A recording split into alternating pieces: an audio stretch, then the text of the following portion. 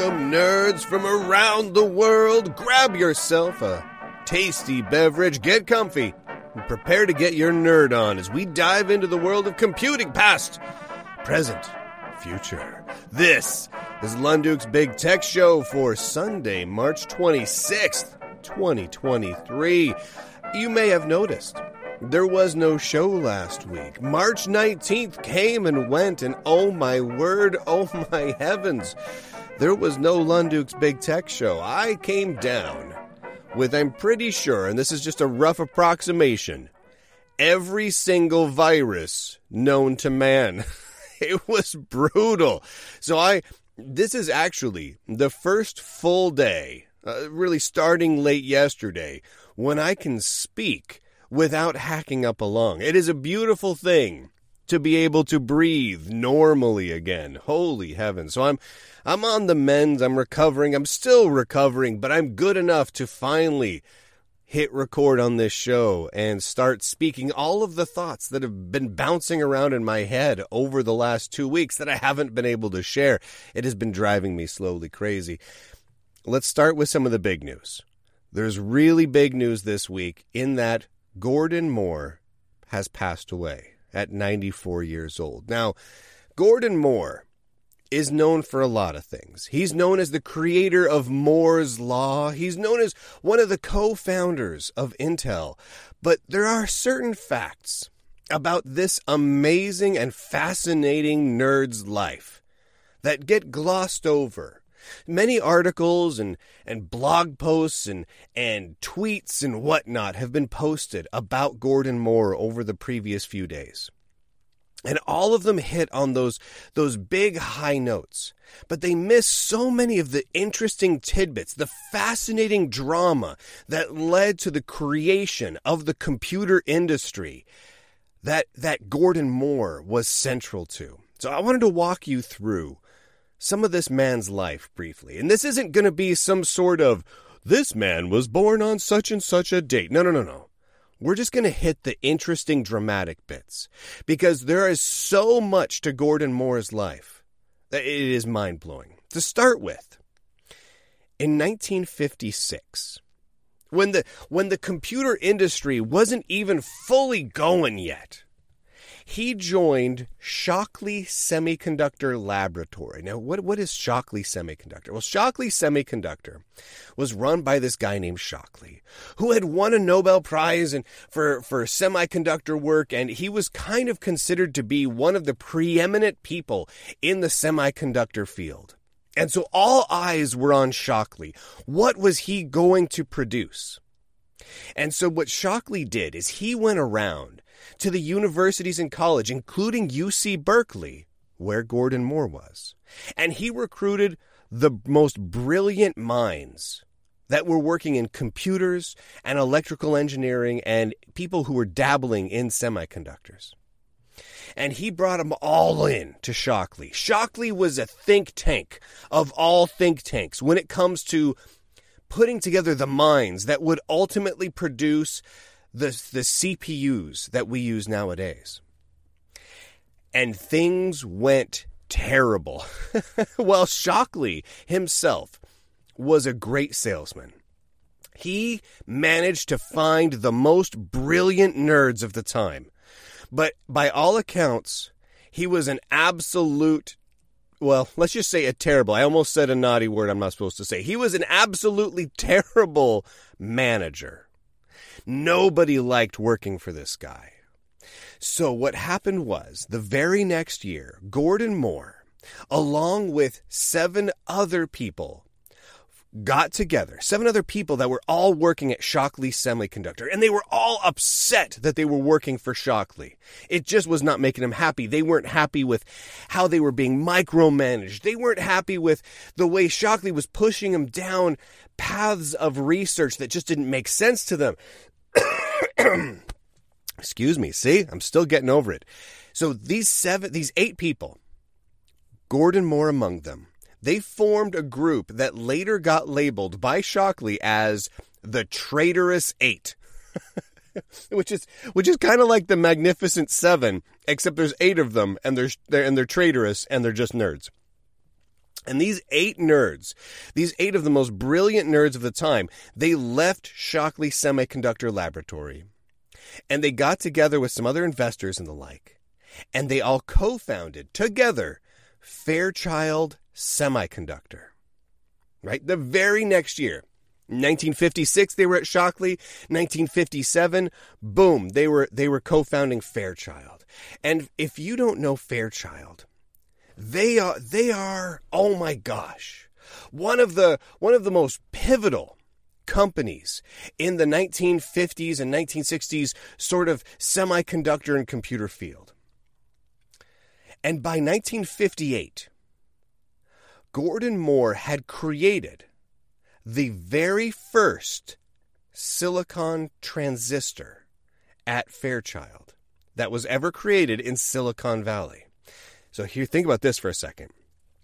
Silicon Valley is named after, is given the nickname after the silicon transistor.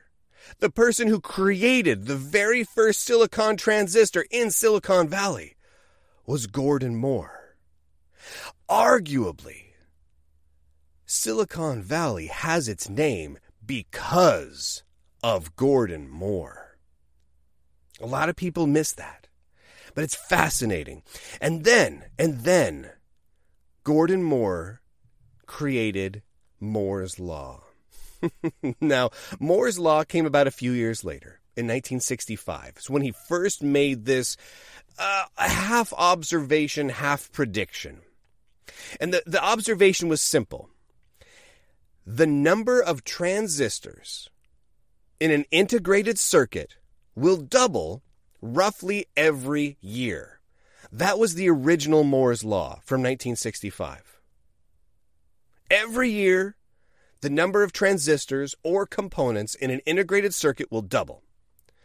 Now, by about the mid-70s, there's some debate over whether this is 1974 or 1975. Moore updated it. So the Moore's Law became the number of transistors in an integrated circuit doubles roughly every 2 years. And that's where it's stayed more or less to this day. And it proved to be fairly spot on. If you plot everything out, there's some wiggle room in there, but more or less, he nailed it. He absolutely nailed it. Now, Moore's Law, everyone remembers that. Everyone remembers Moore for Moore's Law. And he coined that while he was at, or initially while he was at Fairchild. But then, in 1968, he left Fairchild. He left this company that had really created so much of the computer industry at that point with a man named Robert Noyce. And Robert Noyce, which is a great last name because Noyce, but Robert Noyce and him went on to create their own company, their own computer hardware company, their own transistor company. And it was, of course, named after Moore and Noyce. Those are the two guys involved, so they named it NM Electronics, or, depending on which person you ask and which document you read, MN Electronics. They never could figure out which one of the first letters of their last name would come first in the name of this company they created. Either N and M for Noyce and Moore, or M and N for Moore and Noyce. They never could figure that out. So instead, they dropped that entirely, and they settled on the name Intel, which stood for Integrated Electronics. Intel was created. In fact, just as a side note, their main Hillsboro, Oregon facility, they got a whole bunch of buildings, fabrication, all that stuff going on there, has been renamed to Gordon Moore Park in his honor. It was renamed a couple of years ago. And I used to live just a couple blocks down from that facility, which became Gordon Moore Park. I used to walk by there almost every other day. And it's absolutely fascinating. A great place. If you ever get the opportunity to go tour some of the Intel sites in Oregon, I highly, highly recommend it. Now, when Noyce and Moore left Fairchild, they brought with them silicon gate technology. Silicon gate technology had been in process, had been worked on by multiple engineers and researchers while at Fairchild, but Fairchild wasn't pursuing that as aggressively as they thought it should. So the guys from Intel, Noyce and Moore, they took that silicon gate technology and they made it big, which ended up laying the foundation for the CPUs we use nowadays. They started making memory out of it and everything. It laid the foundation for computing as we know it, right there at the end of the 1960s, because of Gordon Moore. If you were to create a list of 10 people who, through various means, research, design, engineering, marketing, good salesmanship, what have you, made the computing industry what it is today, Gordon Moore would have to be on that list. Absolutely have to be. His life was amazing. The things he accomplished, starting from those early years when he was in the part of the traitorous 8, leaving Shockley Semiconductor, all the way through to the creation of Intel. Oh my gosh. He will be missed, and he lived to be a ripe old 94 years old. May we all be so lucky. All right, so stick around. We got to take a quick break. When we come back, we got a whole bunch more news. Luckily, not all of it is doom and gloom, only a little. But stick around. We'll be right back. What I want you got might be hard to handle, like a flame that burns a candle.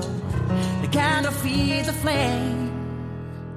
What I got full stock, thoughts and dreams that scatter, and you pull them all together, and how I can't explain. Welcome back to Lunduke's Big Tech Show. We got some news this week that I found absolutely adorably entertaining. There's some great news here, and some of this really just fell through the cracks. You know, when you read a lot of the big tech news sites, you get a lot of, hey, have you heard about this Docker container version upgrade that this big company is going to be Dockerizing with their containers? And you hear about these things, but you miss out on some of this really fun stuff. And some of these things made me do a double take. You let me know if they make you do a little bit of a spit take or a double take as well. There's a little bit of a bummer stuff at the end, but we'll save that for the end because I want to focus on the fun stuff first. Right off the bat, I want to talk about a gigantic, huge mechanical spider that runs on Linux on a Raspberry Pi. This is crazy. So a team called Hacksmith put this together, and they call it the Mega Hex because it is a gigantic robotic hexapod. And when I say robotic, gigantic, I mean huge. A man can ride it, like a man sits in the middle of it, and in the base body part, and the legs sprout out in all directions, giant metal legs, so the whole thing lifts several feet off the ground. It is a fully controllable, pilotable, in fact, they call the person piloting it the pilot, spider. It's a giant friggin' robot spider. I mean, it's not giant like Wild Wild West. You remember that one where Will Smith was fighting Kenneth Branagh and he had a giant spider that was like 2 stories tall. It's not that big, but it's still big enough to give me post-apocalyptic steampunk nightmares. It's huge, right? And at its core, it's all running Linux off of a Raspberry Pi for the central brain to control all the legs and just kind of make it all work. It took them 1.5 years to build this. Again, it can be ridden around and controlled by a single pilot that just sits in the middle of it. It's terrifying looking. And what's really cool, they used originally the feet were not feet-shaped. Eventually, they just settled on these big, giant steel plates for feet, so the legs move cha-chonk, cha-chonk, cha-chonk as this robot spider crawls through the countryside, assumedly coming to murder everybody. But originally, instead of these big steel plates, they used inverted excavator buckets. You know what I'm talking about? Like on a big excavator, those big digging arms, those big digging claws that dig into the dirt. They used those, so they were kind of tilted upside down. So it was walking along on inverted excavator buckets. But apparently those didn't work quite right. But I can't help but think how awesome that is, because then it can also use the legs to just start randomly clawing and digging at you, which is 10 times more terrifying. Oh, my word. But again, I suppose if you're going to have nightmare fuel like that, a steampunk ride-on giant metal iron spider of death, you'd want it to be powered by Linux. It's awesome. There needs to be more things like this in the world. All right. And speaking of projects that are terrifying, but in an entirely different way. Did you know, because somehow this just missed me entirely. A bunch of you probably know this exists, but I did not. That Google, made smart fabric. Yeah, they make smart fabric, like intelligent fabric. But if you're excited about that, if you're thinking that sounds awesome, too late, they're shutting that project down. So just when I'm finding out about it, they're shutting the whole gosh darn thing down. They called it Project Jacquard. It was at the Google ATAP, the Advanced Technology and Projects Group. And they started this in 2015. So it's been going for 7-8 years now. And they've initially worked with Levi's, no kidding, to produce a Levi's jacket that had smart fabric built into it. Now here's the thing.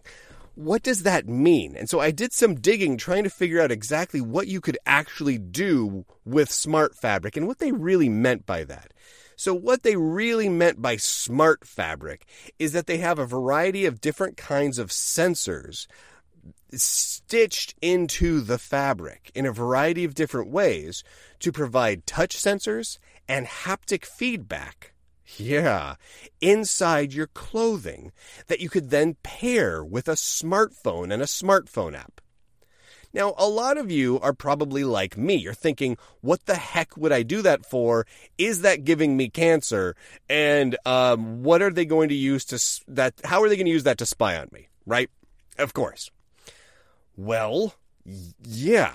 So they went so far as to use this in a variety of different ways. The Jacquard app, the Jacquard Google Android app, allowed you to pair it with your clothing so you could tap on certain areas of, say, your jacket or your backpack, because they made those too, to play songs. You could brush certain areas of your fabric in different ways to both change the volume up and down and to move forward and backward in music tracks. And there were certain parts of your jacket that you could cover up with your hand, like you just cover it. And what it would do is it would mute the volume as long as your hand was there, or mute notifications so you wouldn't hear notifications anymore. Weird stuff, right? So after they made this with Levi's, right, this smart jacket that definitely doesn't give you cancer, wink, wink, they also partnered with Samsonite and Yves Saint Laurent to produce smart backpacks. And then Adidas put the same sort of technology inside soccer shoes. Okay. This is just wild to me. Now, apparently, this is all getting canceled, though. So according to a website called 9 to 5 Google, they did some looking at the new version of the Jacquard Google Android app, and it looks like they're doing preparations for shutting the whole thing down. Google isn't saying anything about it, but it looks like they're kind of winding the whole project up. But wild, absolutely wild, and kind of terrifying. I am not, what is the right word I'm looking for here? I do not trust technology. I love technology. I love my computers. I love my mobile gadgets, but I don't trust them. And I don't, in part because I've seen how the sausage is made. I worked at Microsoft. I worked on Windows. I've worked at Linux companies. I've worked on Linux. I know what that code is like. I know what the process is to test this code, to push this code to production, and I know how jank it all is. It's beautiful. It's wonderful. Computers are amazing. But oh my goodness, once you know how the sausage is made, I don't know that you end up wanting it stitched into your underwear. You know what I'm saying? And while I have not heard any reports of the Google Project Jacquard stitching smart fabric into underpants, I feel like that's just one step away. And I'm just... Anyway, it's going away, and that's probably for the best. Oh. This is kind of fun news. Have you ever used curl? C-U-R-L.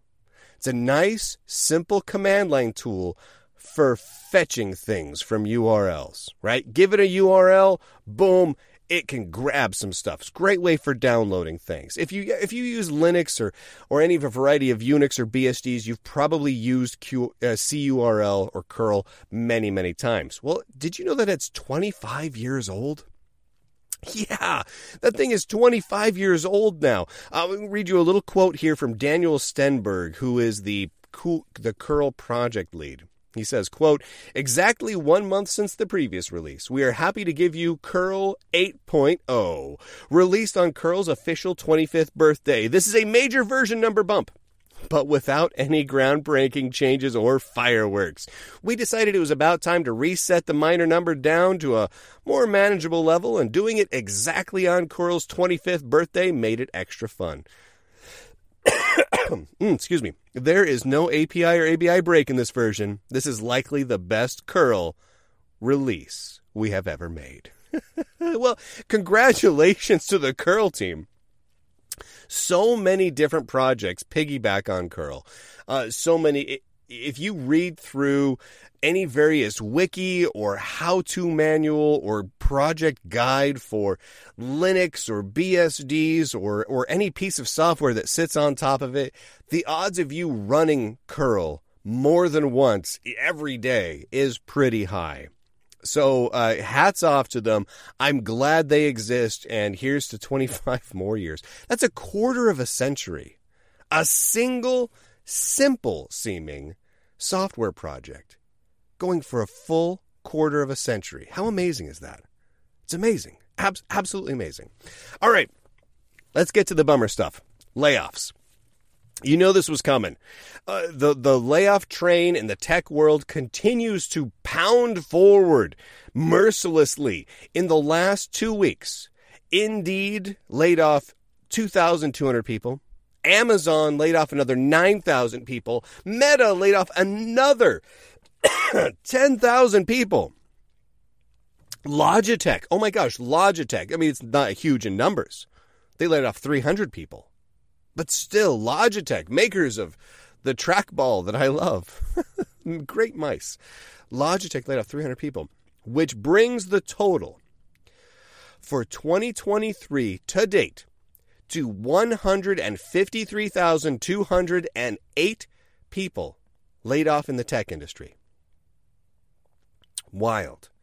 And that does not include the huge number of layoffs happening at non-tech companies that are disproportionately impacting IT workers, including Accenture, which is laying off 19,000 people, which it is assumed that a large portion of that 19,000 would be IT workers in some regard. Which means that we are just about to, here in March, eclipse the total number of layoffs in the tech industry that we saw during the entirety of 2022. The first 3 months of this year we are beating the full 12 months of last year. We only got about 8,000 to go. We got about a week left. Can we do it? Go team. Goodness gracious. And if you've been following along, you already know that the number of layoffs we're seeing now is absolutely astronomical compared to the layoffs that we saw during the dot-com bust, during the bursting of the dot-com bubble. We saw a fraction of these layoffs. This is by far the most layoffs that has ever hit the tech industry ever. Now you might say, well, the tech industry is bigger now. And that is true, absolutely. But we're talking about hundreds of thousands of people. Combine this quarter with last year, and we're over 300,000 layoffs. We're approaching 1/3 layoffs in 15 months. Wow. Now, what have we got coming up? Who knows? We're going to keep following it. We're going to keep watching.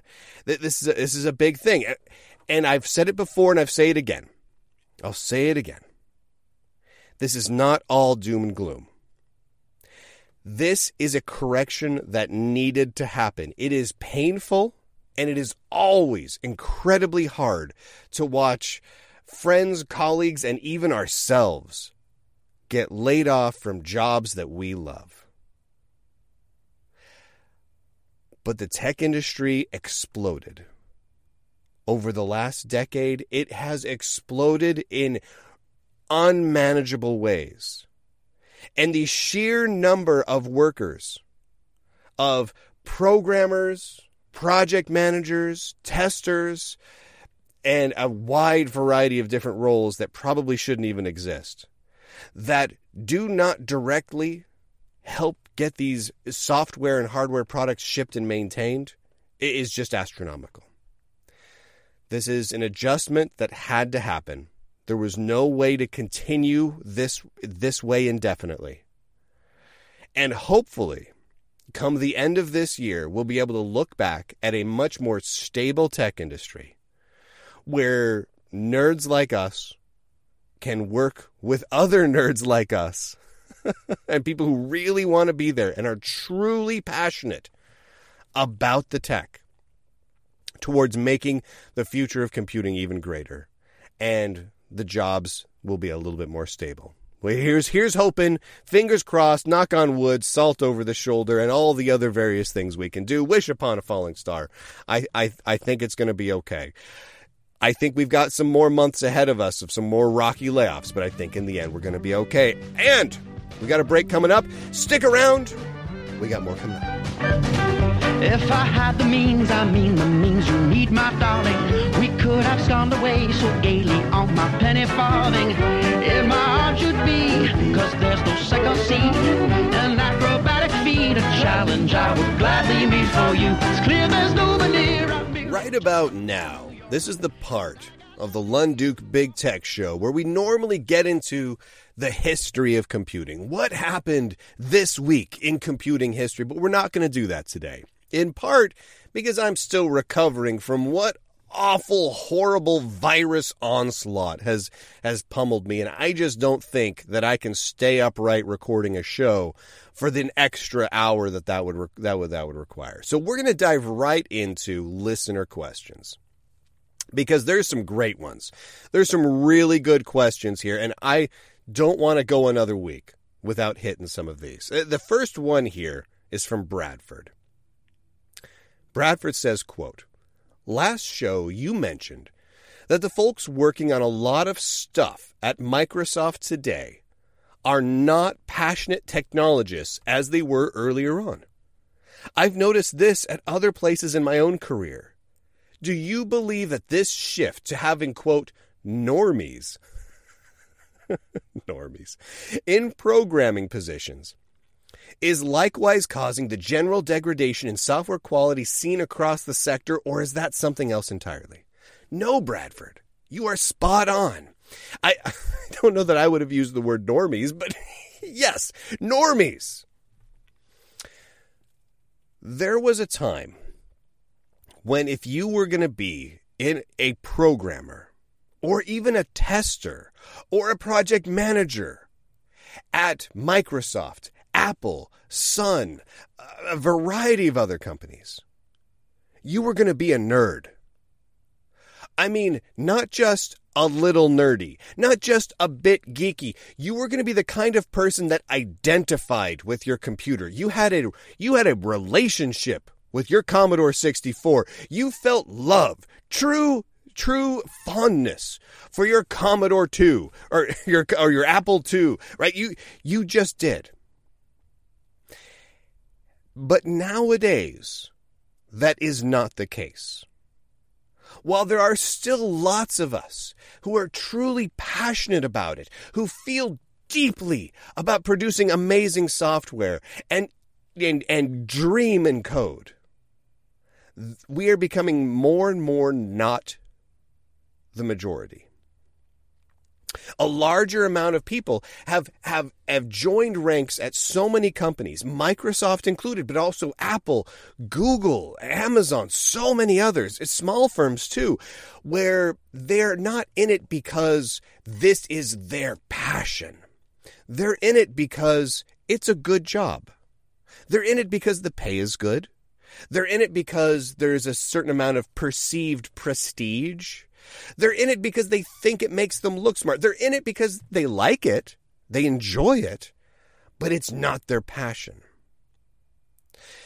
I was reading an article written by someone on one tech news site or another. It was an opinion piece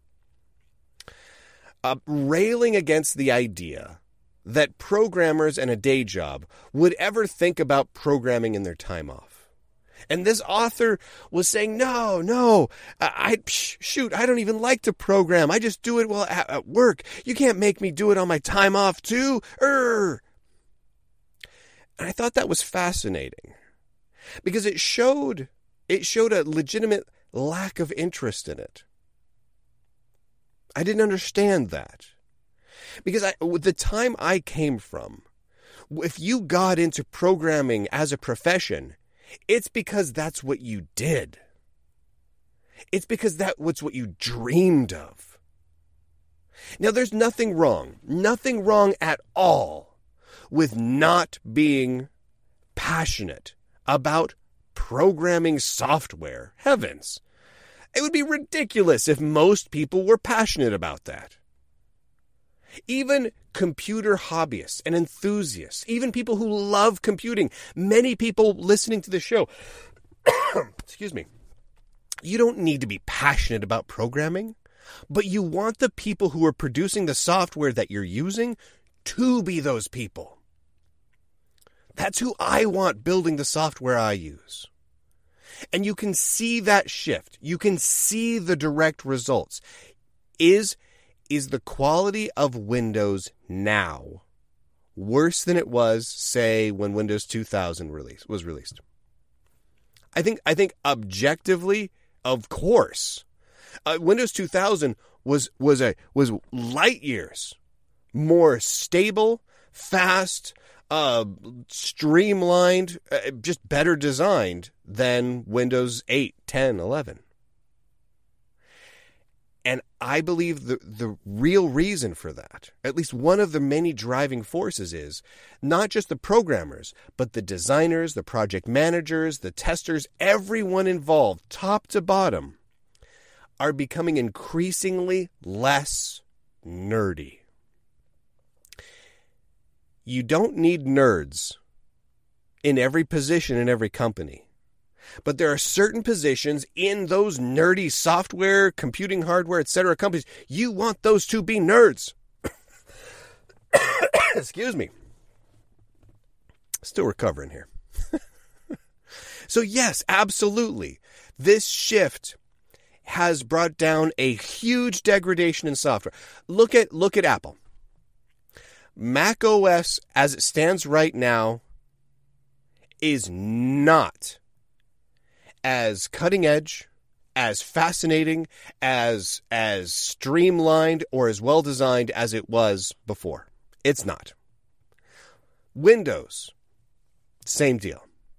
And in fact, you can make the case for the same thing for Linux.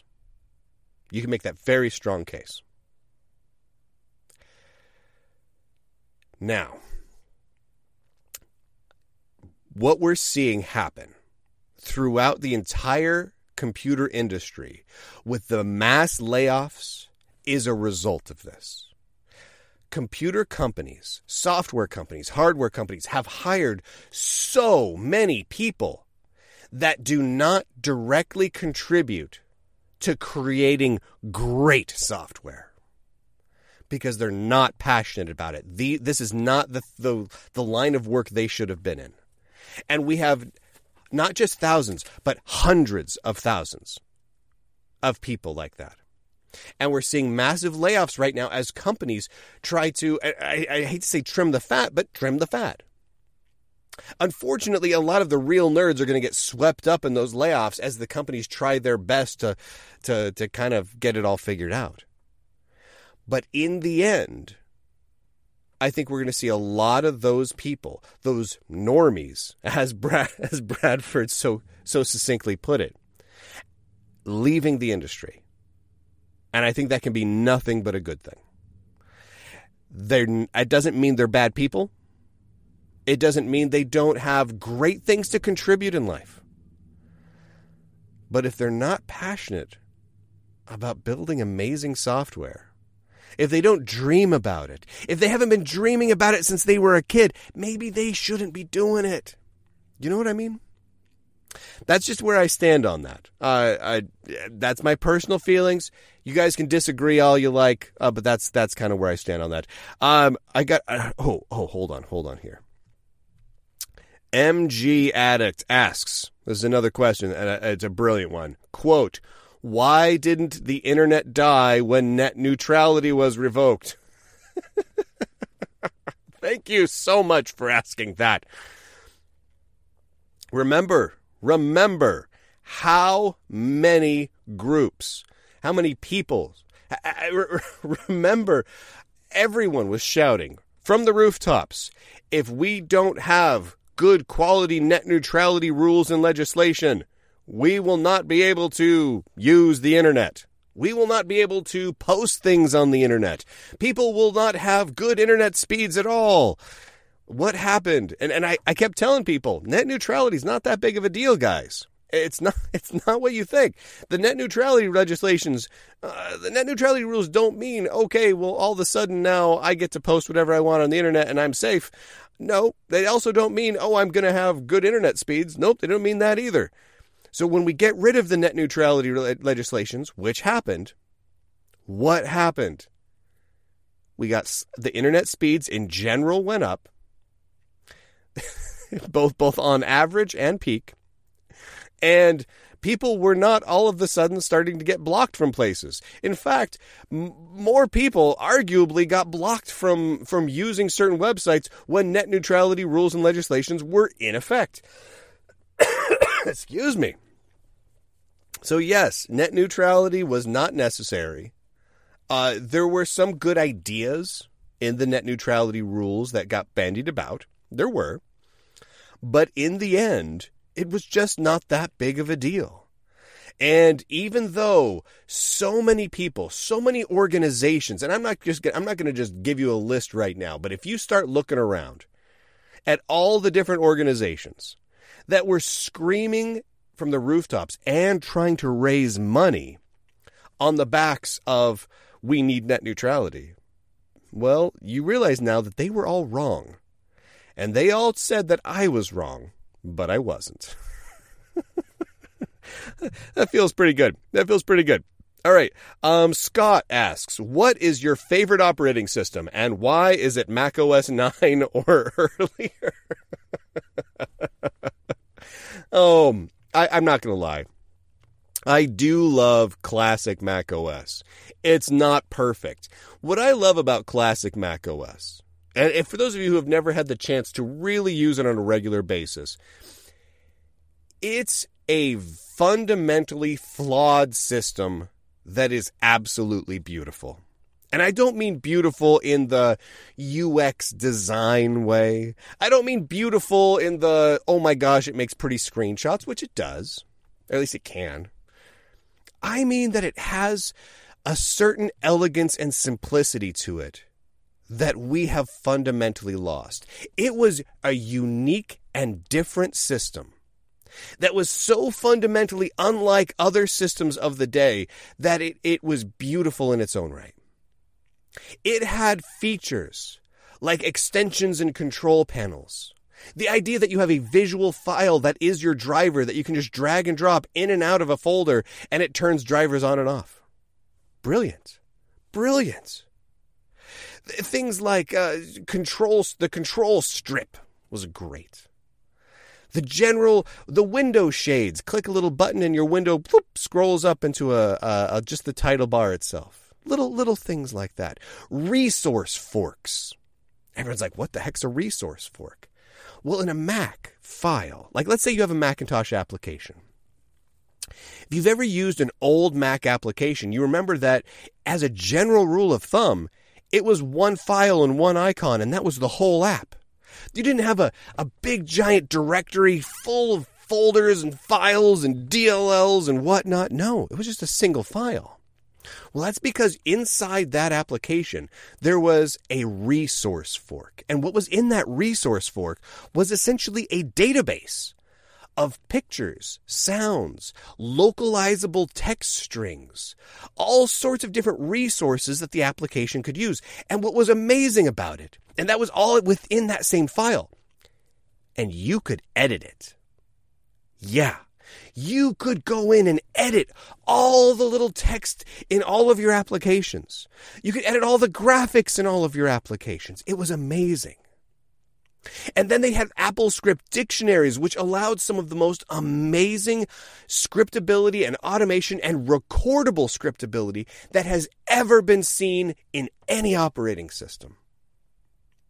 Now, the multitasking of a Mac OS 9 or earlier machine was cooperative instead of preemptive, which meant one poorly behaved application took the whole system down with a very sad Mac bomb.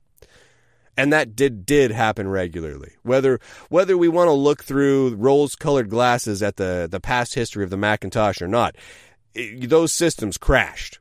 And they crashed a lot. But the things they did right were beautiful.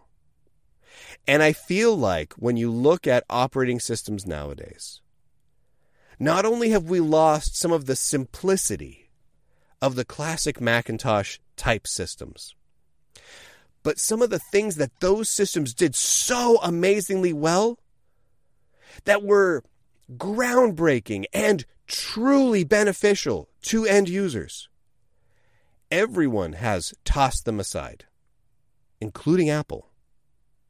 And that to me is a major bummer. So yes, you know what, Scott? In a lot of ways, Mac OS 9 and the earlier systems are among my favorite operating systems to ever exist. Because they were unique and they were beautiful and they were flawed. But we loved them anyway. All right, stick around. We got one more segment coming up right after this. And he's bad, Leroy Brown, baddest man in the whole damn town. He was badder than old King Kong, meaner than a junkyard dog. Now Leroy, he a gambler. Welcome back to the final segment of Lunduke's Big Tech Show for this week. Again, we're just going to do the 1 hour this week, and then Lunduke is going to go lay down because he's not fully well, but I'm sticking with it for a little bit more. We got a couple more questions I want to get to because these are some really good ones. The first one right off the bat is from Dan. As someone, he says, who has used all three of the big operating systems over the years, I find it mildly frustrating when Linux evangelists, he puts that in quotes, try to convince normies, there comes that word normies again, to make the switch because of philosophical reasons. While I agree with FOSS ideals, free and open source software, I don't think this is effective or very useful, as non-nerdy friends and family usually just want a device to get their work done and to entertain them. Most could literally care less about our opining. Could you lay out a practical case for why people, normal computer users in particular, should consider trying to use Linux as their regular operating system, along with the realities of the struggles that they might face? That's a fantastic question, Dan. Because you're right. You're absolutely right. In fact, I've had this exact debate with Stallman himself. Multiple times now, Stallman, Richard, and I have had that debate where I agree with Stallman that free software is a great way to go. Open source software is a great way to go. But if we're trying to convince people to use a computer strictly on that merit alone, we're just not going to get very far. If the computers themselves aren't fundamentally better or more interesting or more engaging or more pretty or something, people are going to go use something proprietary, something that is prettier, that is better. They just are. The philosophical arguments for using one type of software over another are a non-starter for most people. That's just the fact of the matter. So, the question is, how do you convince people to try to use Linux, or let's broaden it out a little bit and say open source software and free software in general over, say, Windows or Mac OS or one of the other proprietary solutions out there? And I think the case for making that case, the ability to justify using, say, Linux now is far easier than it ever has been. In years past, we had to say, you want to use Linux because the source code is open and it's free, which means free in cost, which means reduced cost. Reduced cost is always a good winner. That always has been. But things just didn't always work. I mean, how often did you try to get Linux up and running on a laptop in the late 90s or the early 2000s, and the Wi-Fi didn't work, the sound didn't work, the resolution of your screen wasn't quite right, you couldn't get the 3D acceleration working. Good luck with any of that. For some reason, your SATA driver didn't work. Like, things just didn't always work. Sometimes you couldn't get your trackpad working. It was crazy making. And so when you sat down to try and convince, say, your parent or your uncle or your friend to make the switch, or your boss to make the switch over to Linux, you had to say, okay, here's the hardware you currently have. Does it work great with Linux out of the box right now? And the answer, 99% of the times, was no. No, it does not. So then you had to fall back to, but it's worth it. But it's worth it because you're probably not going to be impacted by viruses. That is a win. That is a win, especially if you're coming from Windows land. Not as big of a deal for the Mac users out there, because they're probably not getting hit by the viruses either. But from the Windows land, you know what? That was a big win. You could talk about the spying aspect. But back then, that wasn't as big of a deal. Back then, Mac OS wasn't spying on you so much. Back then, your phones weren't even spying on you quite as much. Windows wasn't spying on you all that much. Sometimes some versions of Windows later on had activations and whatnot, but it wasn't as big of a deal. But nowadays we're blessed. Because nowadays, most of the time, you can find a Linux distribution that is going to work out of the box on the vast majority of computer hardware that is out there today. So if people have a Dell laptop, an HP laptop, whatever, an Alienware rig, odds are, if you just throw Ubuntu on it, it's going to work. Which means the old, I know it's not going to work out of the box, but there's other good things about it. You don't have to deal with that anymore. You just put that off to the side. So now what we have is, forget about the philosophical benefits. You can install a system on your computer that does not spy on you, that does not require product activation. Period. End of story. with a few exceptions. Come on, Ubuntu. But for the most part, you avoid all of those things, which people are becoming increasingly concerned about and increasingly aware of. Now, a lot of people are okay with those things. They recognize that there's a certain amount of data collection that's happening in their Windows 11 machines or on their Macs, and they've decided that the trade-off is worth it. And that's fine. That's their choice. It's totally okay. Their power, their freedom. But if they're a type of person that's worried about that, coming in and saying, you know what, move over to Linux, not a problem.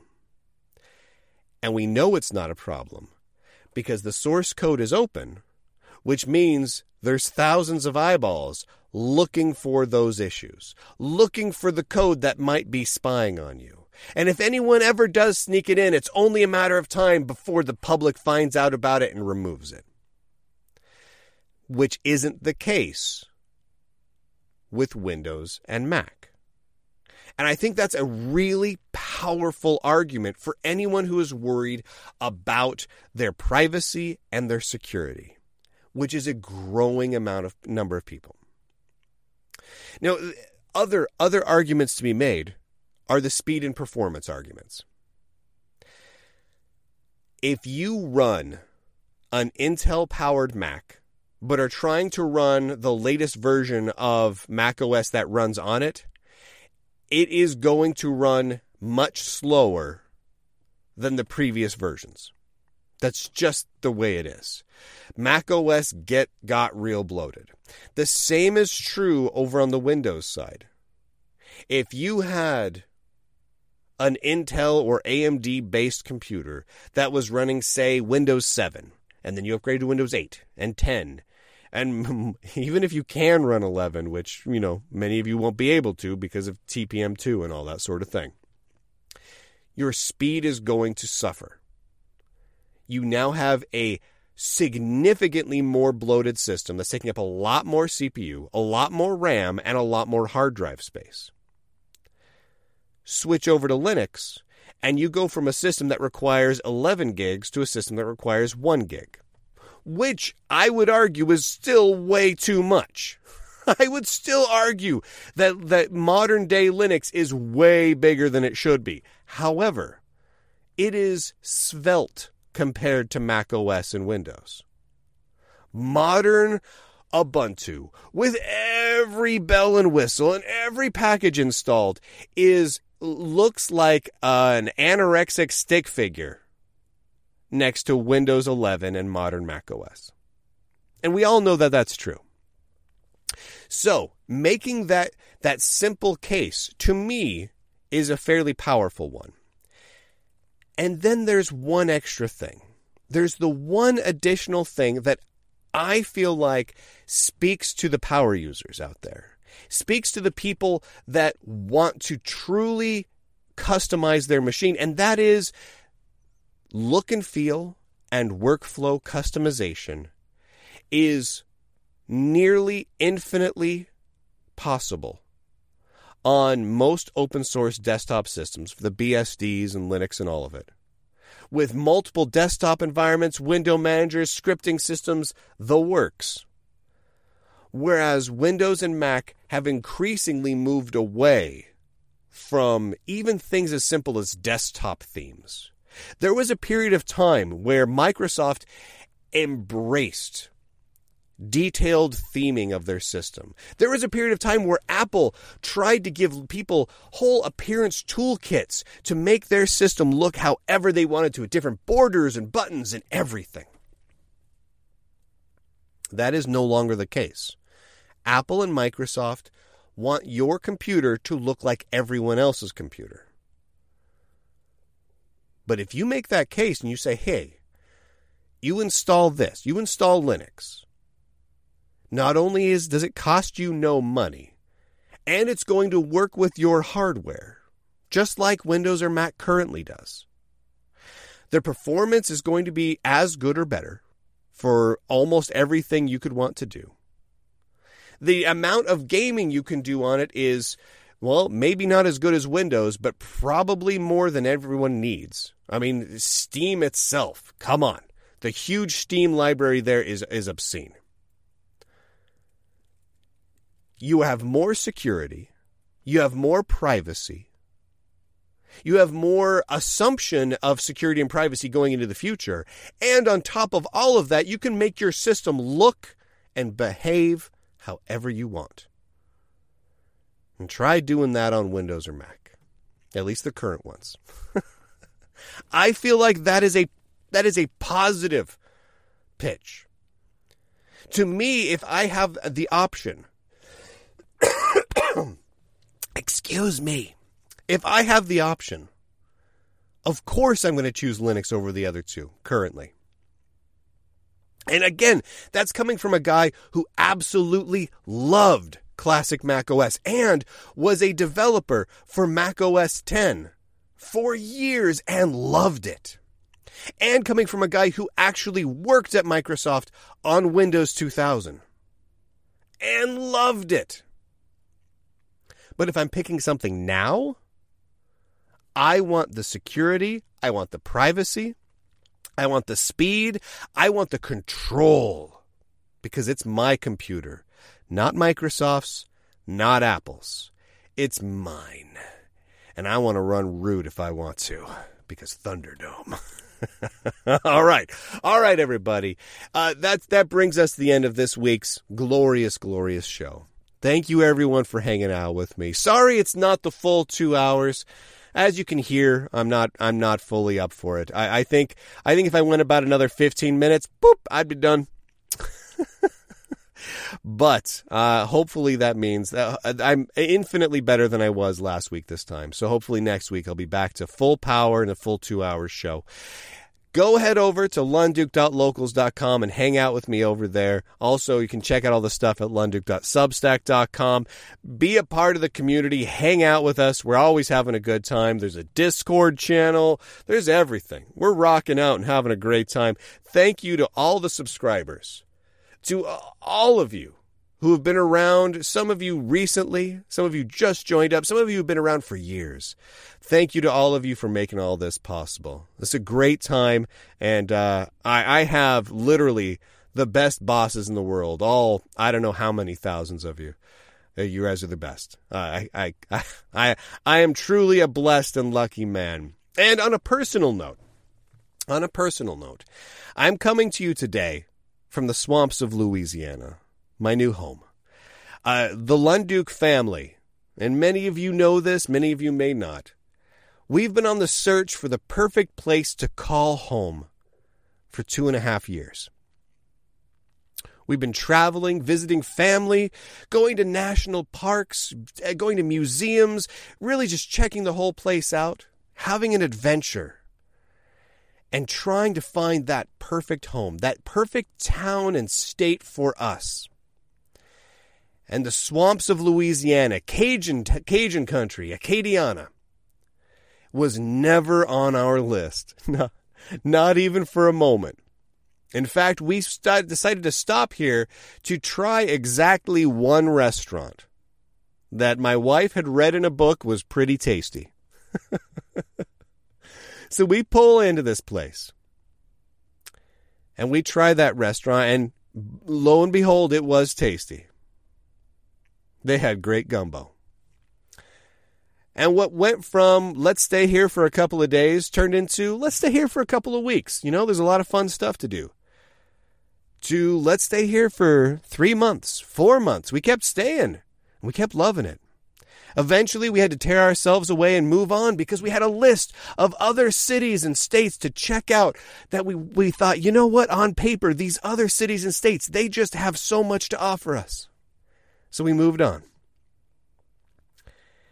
And as we drove away from the swamps of Louisiana, from the home of Cajun country, we immediately grew homesick. And as we started checking out other cities and towns, and we had a great time doing so, meeting great people, seeing great areas, and eating some delicious food, every day that went by, we missed the swamp. We missed the bullfrogs croaking. We missed the crawfish. We missed the gators. Or as they call them around here, Louisiana guard dogs. We missed it all. So one day, me and my family look at each other. My crew of Lundukes, as nerdy as we are, we all looked at each other, and we're like, we want to go back. We want to go back to the swamp. So here we are. After 2.5 years of searching, we found our home, our new hometown, and I couldn't be more excited about it. Of course, as soon as we got here, I got every virus known to man and have been laid up in bed for 2 weeks. But as I'm starting to feel better, we can finally start venturing out, doing a little house hunting, and trying to settle ourselves in. And thank you to everyone as you've been patient with me and with the Lunduke Journal as we've hunted for our new home. But we can finally begin to get our new studio set up. We can get the new show going. And I can settle into a more regular routine, which I'm pretty excited about too. So again, it's a pretty exciting time for me. And thank you to everyone. Thank you to all of you that I was able to meet across the way. We held a meetup in Texas. I've met a bunch of friends in Arizona, California, Texas, Alabama. Met all sorts of you all over the place. And it's been absolutely fantastic. And I hope to meet a whole bunch of you over the coming weeks, months, and years as I kind of plug myself into the conferences and tech shows that happen around the southern part of the United States. The shows that I've never had the chance to really enjoy before. I'm looking forward to them. All right, everybody. Make sure you come back next week for Lunduke's Big Tech Show. Back to 2 hours, I'm hoping. Unless I get Ebola or something.